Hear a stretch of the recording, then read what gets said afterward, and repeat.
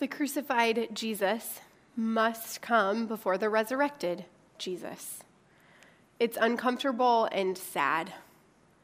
Today we sit in that uneasy reality that our Savior dies. It's a gruesome, difficult, and completely unfair death. The cross itself is pretty significant to our theology. We often think of Jesus as the resurrected Messiah, but he was first the crucified Messiah.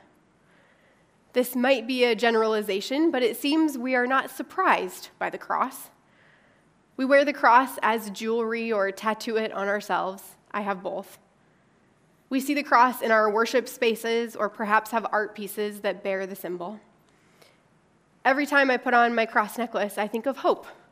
Jesus resurrected. I don't think I'll wear my Roman torture mechanism today. The crosses you'll see in our worship spaces don't have a dead Jesus hanging on them. Walk into a Catholic church and that's different. We worship the same Jesus, but our focus tends to be on Jesus resurrected, not crucified, and there's good reason for that. But today, let's sit with Jesus crucified for a while. It's hard, and it is deeply sad. The day of Jesus' crucifixion certainly had a religious impact 2,000 years ago, and it was a political and cosmic event too, throwing worldly systems out of order. The cross matters not because it's an icon we wear, but because it changed history. As a religious event, the cross is a divine revelation to know God in a new and fresh way. What kind of God hangs on a tree, cursed, says Jewish law? As a political event, the cross mandates that Jesus Christ of Nazareth be acknowledged as Lord, not in mockery. The soldiers took Jesus into the courtyard of the governor's headquarters, called the Praetorium, and called out the entire regiment. They dressed him in a purple robe, symbolizing royalty, and they wove thorn branches into a crown and placed it on his head.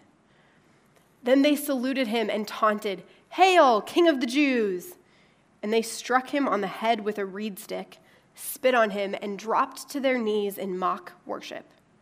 When they were finally tired of mocking him, they took off the purple robe and put his own clothes on him again. Then they led him away to be crucified. Jesus' death on this cross ironically marks him as the one and only king, in contrast to kingship of emperor over empire. And as a cosmic event, God invades our present age to inaugurate an age to come. The next time you look up at a cross or put one on, let's remember the significance of Jesus' death before we jump straight to the resurrection, because his death has a personal impact for each and every one of us. One of my favorite songs that we sing around Easter is one you just heard, "How Deep the Father's Love." There's a verse that brings me to tears every time I sing it because it's personal. Behold the man upon the cross, my sin upon his shoulders.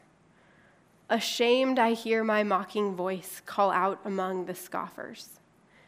It was my sin that held him there until it was accomplished. Let's let that sink in.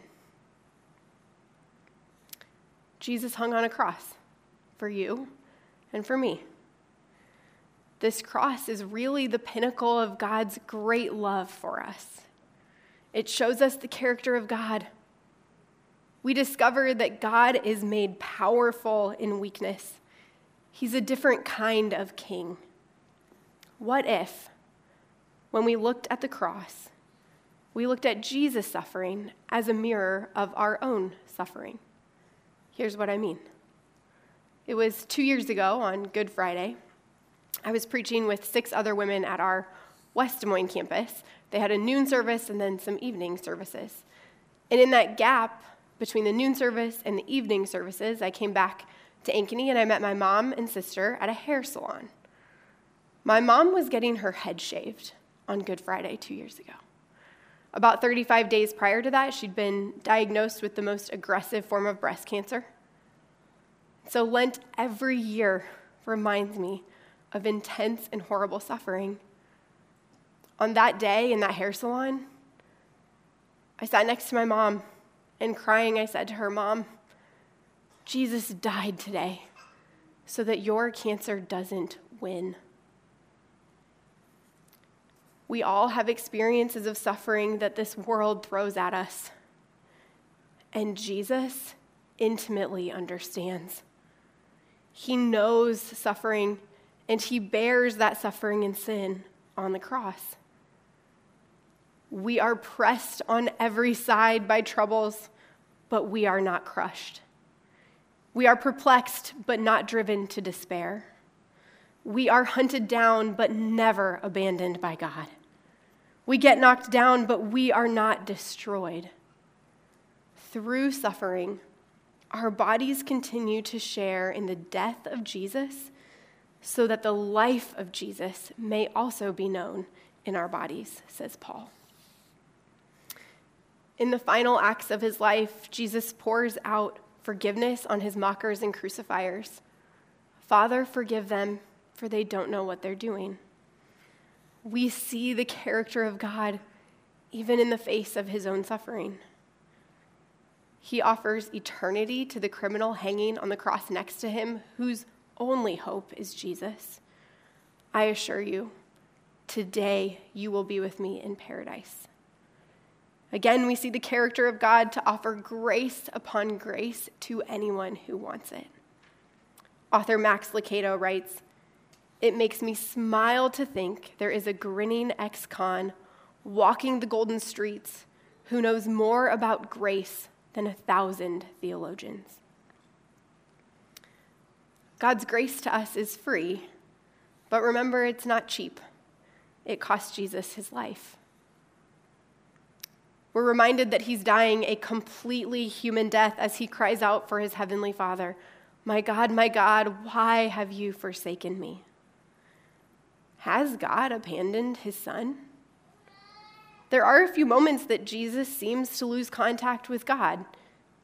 In the garden before his crucifixion and now on the cross. And yet, he still chooses to cry out to God. For all of us, we will suffer. It is part of our world.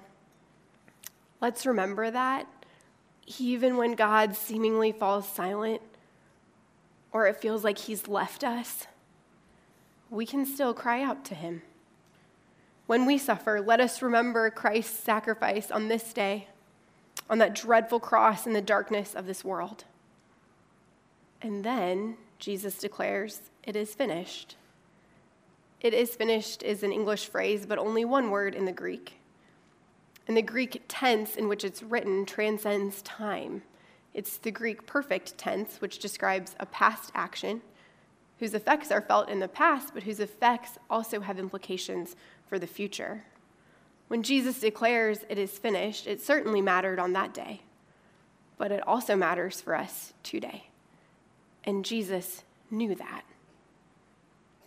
There is where we find hope in the cross, this Roman torture symbol. It's so backward, right? That's how Jesus' ministry was and is. It's ironic to the world. It doesn't fit the mold.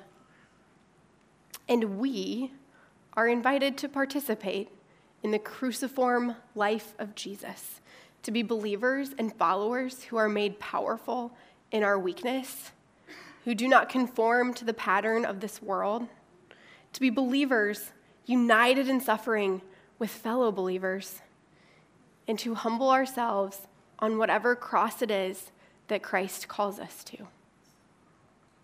His dying breath has brought us life. We know that it is finished.